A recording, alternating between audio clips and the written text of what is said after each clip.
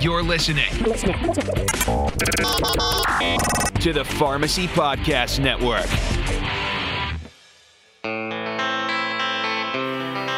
Hello, and welcome to Pharmacy Crossroads. Our host of this podcast is Bruce Nealon. While the show is not about Bruce specifically, it just might help to know something about Bruce Nealon's background. First, Bruce is not a pharmacist, but has been around the pharmacy industry for a while now, over 30 years. Bruce started his career as an operations manager for Medicine Shop International in 1977 in St. Louis, Missouri. In 1984, he moved and joined Health Mart organization in Dallas, Texas, and in 1993, moved to Washington, D.C. to work with the National Wholesale Druggist Association. In 1999, Bruce joined Amerisource as the general manager of the Family Pharmacy Program, which listeners will now know and recognize as Good Neighbor Pharmacy. In 2002, after the merger of Amerisource Bergen and Brunswick, his years in corporate world came to an end, and Bruce became a consultant. To be clear, becoming a consultant was not his first choice, but things like that happened in the corporate world. Being a consultant type or freelancer has given Bruce the opportunity to work with some amazing companies. More to the point, it allowed him to become the road trip guy. Since 2008, Bruce has completed 10 major pharmacy road trips. The trips provided him with an opportunity to write about their findings for pharmacy magazines and to speak at pharmacy conventions about his work. Pharmacy Podcast Nation, welcome back to our second episode of the new podcast with Mr. Bruce Nealon, Pharmacy Crossroads. It was important to me in partnering with someone who has seen things in a different perspective, in a different light, at a different time as we've grown with the business of pharmacy. Bruce has brought so much knowledge to our industry based on his documentation and storytelling, and I think the relationships that Bruce has built with pharmacy owners, pharmacy executives, people in the financial side of pharmacy, and the fact that the reason that this podcast is called Pharmacy Crossroads is because our industry as a whole, the pharmacy industry, is in fact at a crossroads. And we need some major upheaval and changes to take place to ensure that pharmacists, pharmacy owners are compensated for what they do for public health and for population health, and the partnerships that we're developing with pharmacists, insurers, and allowing pharmacists to be passionate about what they do in caring for patients. Bruce, welcome back to Pharmacy Crossroads for our number 2 episode. How are you? I'm doing just great. It's great to be with you today, but more importantly, I'm excited to be introducing Mona Gaddis, the owner of Duran Central Pharmacy in Albuquerque, New Mexico, to our listeners today. So we'll get acquainted with Mona a little bit as we chat, but she's a wonderful pharmacy owner, runs an amazing and very unique pharmacy in Albuquerque. So Mona, I'm going to ask you just to jump right in, and I've been to your pharmacy twice. It's got some unique opportunities in terms of physical layout and where and its location. Tell us a little bit about your pharmacy and how you came to be a pharmacy owner. Well, thank you, Bruce. So a little history on Duran's. Duran's was opened in 1942 by Pete Duran. He was a very prominent member in the community, and he opened the pharmacy. And then my father went to work for Pete Duran in the early 60s, and Pete was ready to retire. So my dad bought the pharmacy in 1965. And at that time, there was a small soda fountain in the back, like many of the independent pharmacies throughout the nation. They had a little soda fountain. And my father noticed that the soda fountain really was not doing that well. And it took up a lot of space, and was trying to figure out how he could inject some sort of interest in the soda fountain. So he started doing specials every week. And he had different specials, daily specials. And it turned out that the New Mexican fare, enchiladas, red and green chili, were very popular. And they started getting more and more popular. I think it was the Wednesday special. So he decided to start putting a little bit more energy into it.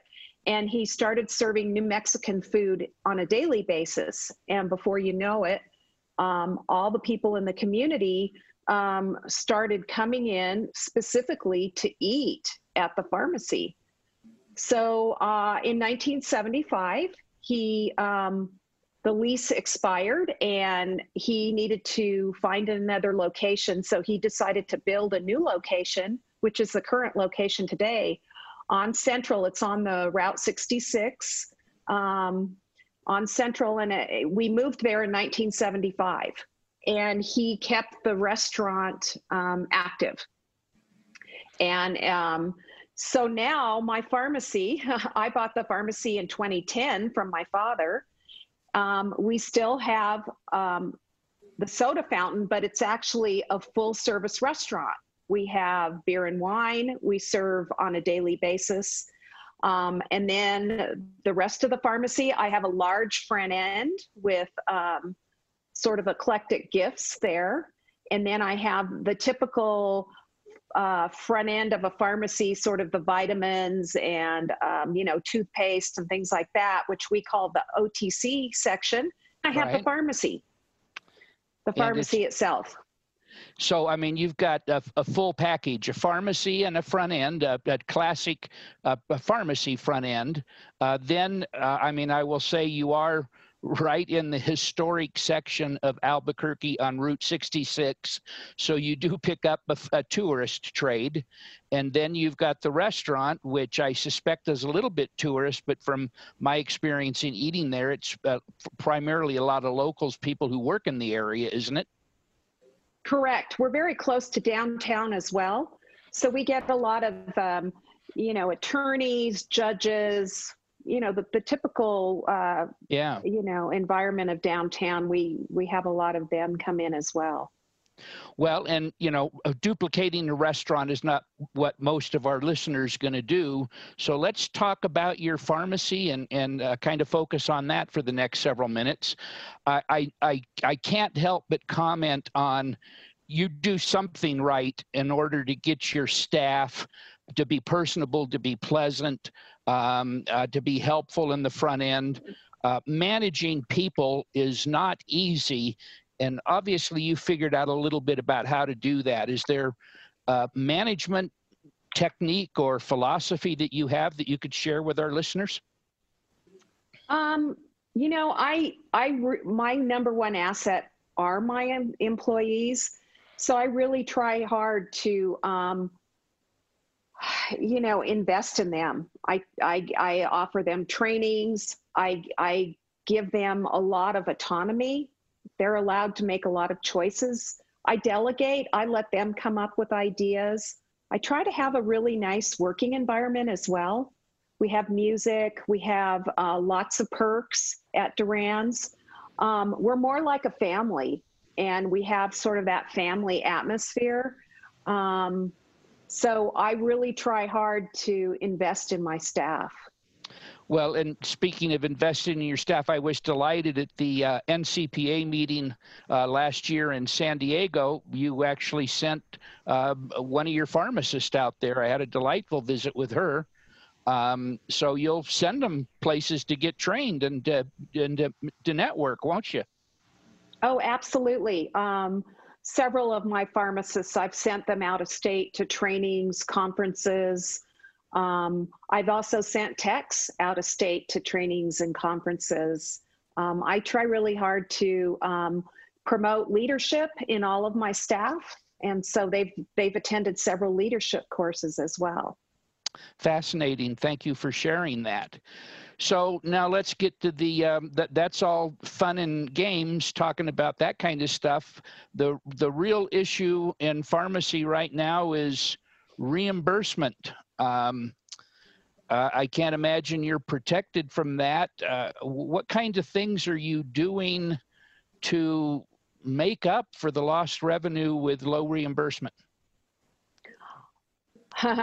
Well, I try to do it all, Bruce.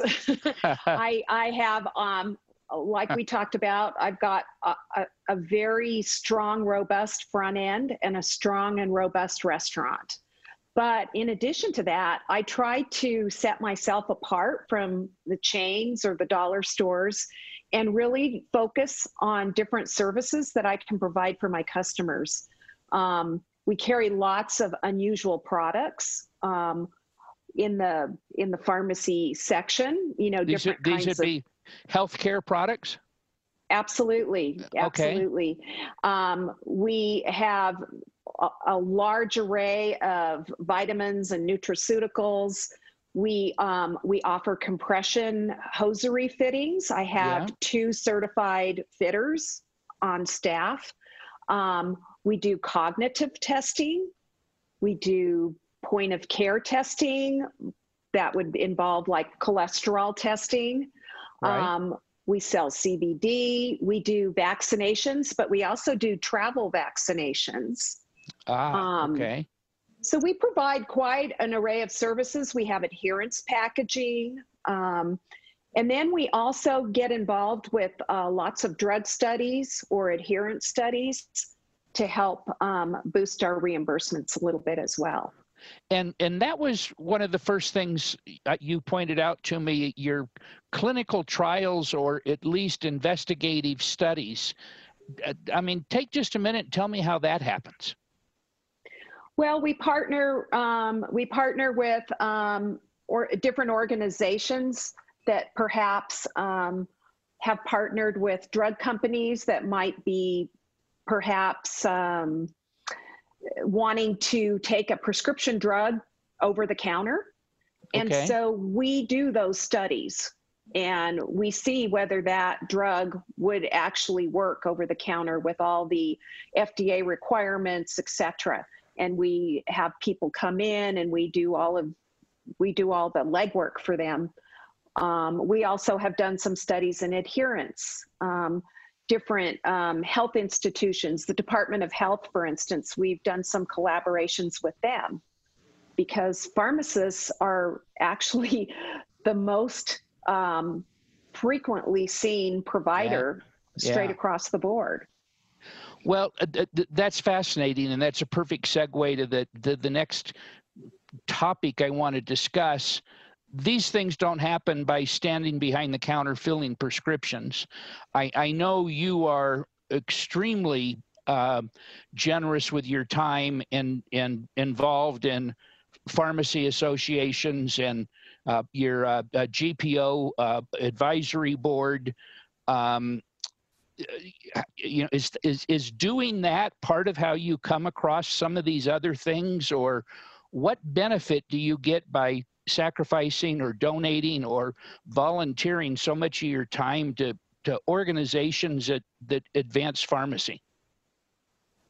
Oh, there's such a benefit to that. Of course, there's the networking and the ideas and the brainstorming. I am a strong believer that the more you give, the more you receive. And, if we make these organizations better, they're going to make me better. And so I believe in being very active in the community. If my community is stronger, I'm going to be a stronger business person. And so I do get involved in lots of organizations, and I spend a lot of time. And some of my best ideas have come from other pharmacists or even other business owners. Can you think of an example? I mean, you talked about the cognitive testing and the clinical trial stuff. Is there something else that comes to mind where you've implemented a service or a program that turned into being a real positive for the pharmacy? Yeah, one of my programs that was very well received was my $2 program, Shop Local. And what I did was around the Thanksgiving time, that day after the shop local Saturday, I gave every single staff member $100 in $2 bills. And when I first did this, the bank didn't have enough $2 bills, so I had to order them ahead of time. But so my request was that they give 10% of their $100 to a charity of their choice, and then the rest they had to spend at a local business. And it could be any local business of their choice, but it had to be a locally owned business. And then they had to tell them about the program and say that, you know, we are trying to promote shopping local in our community because more dollars stay in the community if you shop local rather than going out. And it was very successful. And I have continued to do that. I think I've done it now for probably 5 or 6 years. My employees are very delighted by the fact that they get $100 and they can't spend it on rent or car payments or anything like that. They really do have to go out in the community and spend it. And it's been very favorable. That's fascinating. I love that. And it reminds me of the first time I met you, I think was in 2012. I was doing my Route 66 road trip. And we chatted a little bit then about the buying group, the GPO that you were part of, or either your wholesaler, how they were had an opportunity to host a meeting of other stores in the area, and they chose one of the chain restaurants. Tell me a little bit about how you handled that. Well, I said, absolutely not. You know, for one thing, I'm a restaurant owner and my siblings are restaurant owners, and we are local, you know, local businesses. And I said, no, we are going to support a local business. And, you know, it doesn't have to be just a local pharmacy. It could be your local dry cleaners. It could be your local automotive place and your local restaurant. You know, it's hard sometimes to walk your talk, but I try really hard to do that. And I really try to keep as much business in the local community that I can. Well, and it sounds like it's working for you. So flu shots are something that most people do, but I think you've done something with a little twist. What are you doing to build up your flu shot opportunities in the community? Well, we try to do, we will do whatever flu shots people want. You know, we will come to you and do your flu shots. We've given flu shots to inside of our customers' homes for people that are homebound. We've gone to several different organizations. We go to law offices. We go to banks. We even have a Facebook call center outside of town, and we've also done flu shots for them as well. And I mean, these clinic or offsite things, you typically, I mean, obviously if you're going to somebody's home, that's a modest, 1 or 2 shots, but typically you're doing 30, 40, 50 people or more than that? Yes, typically we are. I think at Facebook we did, I don't know, 100 or 200 shots. Wow. We did quite a few. And many times I take my students, because I have students from the College of Pharmacy, and they do rotations at my pharmacy, and we take them. It's a great learning experience. It's a great community service. We try to give as many flu shots as we can. And so I have no problem approaching any, company in Albuquerque or the nearby area and offering our services.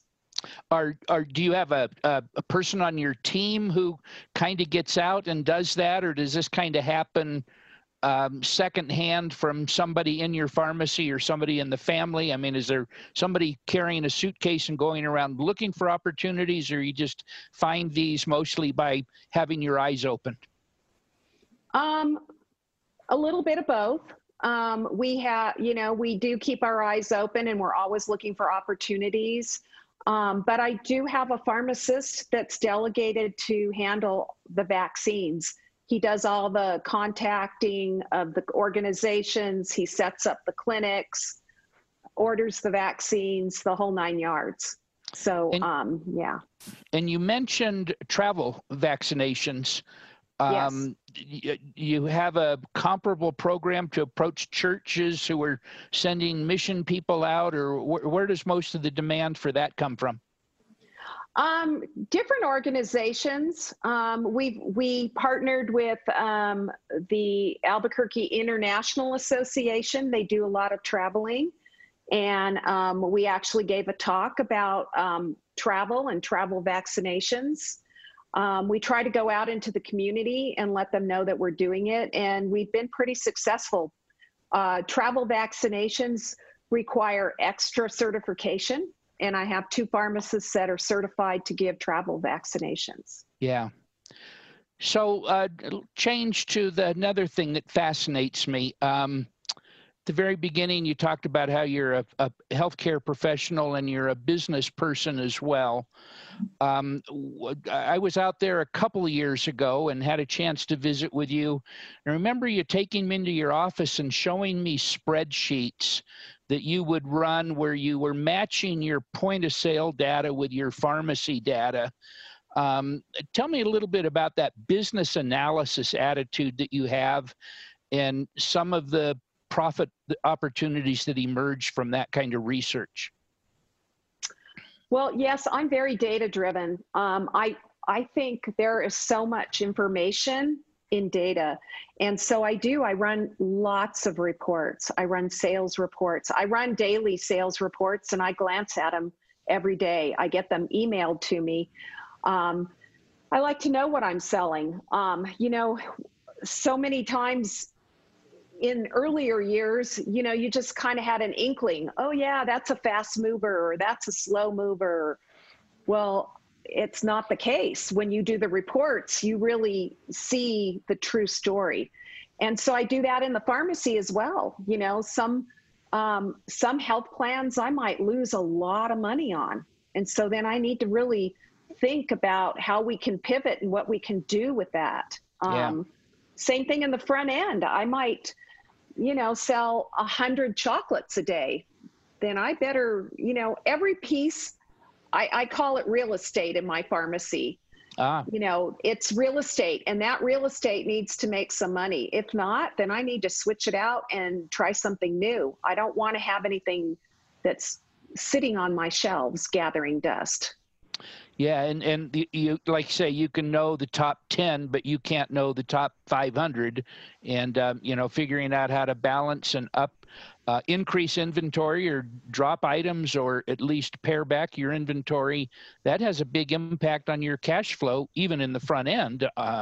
So I would just want to use this opportunity to encourage people to take advantage of the power of what's in their point of sale systems and cross-reference that with their prescription stuff and try to figure out how do we sell more non-prescription stuff with each prescription we fill. And there's ways you can do that with merchandising, which, speaking of, I remember seeing the cute little signs with the pictures on your front end item saying our pharmacist recommends. How did that idea come about, and is that worthy of other people emulating? Oh, absolutely. We call them staff picks. And I got that idea actually from NCPA. And we kind of put a little twist on it instead of just sort of a boring, like, oh yeah, I think this product is great. We have, all of them are little clever, nonsensical statements about the product, and people enjoy it. We have a picture of the staff that recommends that product, and a little saying underneath it. And we've had lots of feedback from customers. They enjoy the staff pick. I've actually had people come up to me and say, well, why do you recommend this? And I tell them. Yeah. Yeah. And I mean, the point is that every shelf sign doesn't need to be this item's on sale. You can sell stuff at full price, and you can sell stuff that you wouldn't have sold simply by putting signs on it. Is that correct? Absolutely. And, you know, sometimes there's a perceived value, Bruce.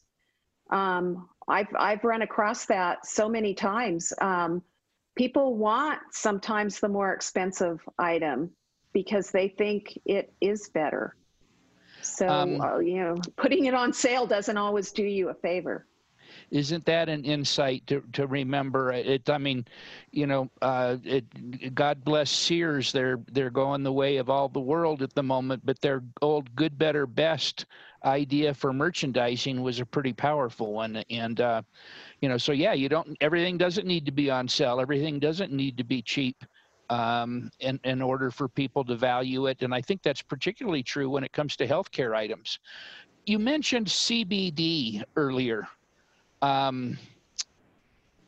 You've got a couple lines of CBD. Chat about that for a moment. Well, I have one line of CBD at the moment, and we did a lot of research. I actually saw them at a conference, the company I do business with, and really liked their product, liked all the research they're doing involved around their product. And so they had trainings for my pharmacists and staff, which we all did. And after talking to some other pharmacists, really, you know, delving into it, and I started researching and becoming more and more educated on CBD, and finding that, you know, all CBD is not equal. What you buy at the gas station doesn't necessarily have as much CBD in it as you think. And there's also other products that could be in that product. And so I really was looking for a pure product. And I also wanted to know about dosing and how could I make it work for my patients. So we have a very intricate dosing recommendation to our patients, and we try to work with them along the way to make it easy for them and to help them find the right dose so that CBD works for them. And does that typically involve a consult with the pharmacist? Oh yes, a consult with somebody that's trained in it. I do have a wellness specialist on hand. And she offers lots of advice on vitamins and CBD, and she's been trained in many areas as well. That sounds interesting. A wellness specialist, huh? Yes. Well, listen, our time's about up, so you get one last shot. You got something special you would like to share with your peers, a challenge, an opportunity, an idea? Well, I think the biggest thing is always be looking for opportunities and be willing to change. We all need to change and evolve. I mean, COVID has shown us that. We're never going to go back to normal. So we've got to figure out what our new normal is, and we've got to be continually educating ourselves, training ourselves, and looking for new opportunities. That's well said. I'm writing that down. Always be looking for opportunities and be willing to change. That's my new mantra for pharmacy. Thank you. Mona, you're wonderful. I hope I get a chance to come out your way again. And thank you so much for being so generous with your time today. Thank you, Bruce. Todd, we'll turn it back to you. Bruce, thank you so much. Mona, I really appreciate your insights and sharing with our 70,000 plus listeners about your business as a pharmacy owner. I also want to give a shout out to the New Mexico Pharmacists Association and the work that you guys are doing. Those pharmacy associations are so important. We've partnered with the Ohio Pharmacists Association, Texas, and the Pennsylvania Pharmacists Association, who actually has a podcast on our network. And it's always important to not only support but look to these associations for insights to advance pharmacists in healthcare, but it'll also support our community pharmacies.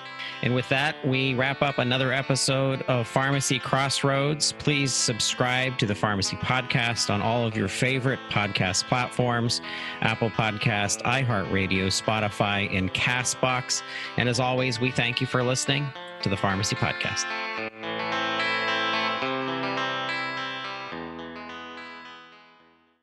This podcast is a part of the C-Suite Radio Network.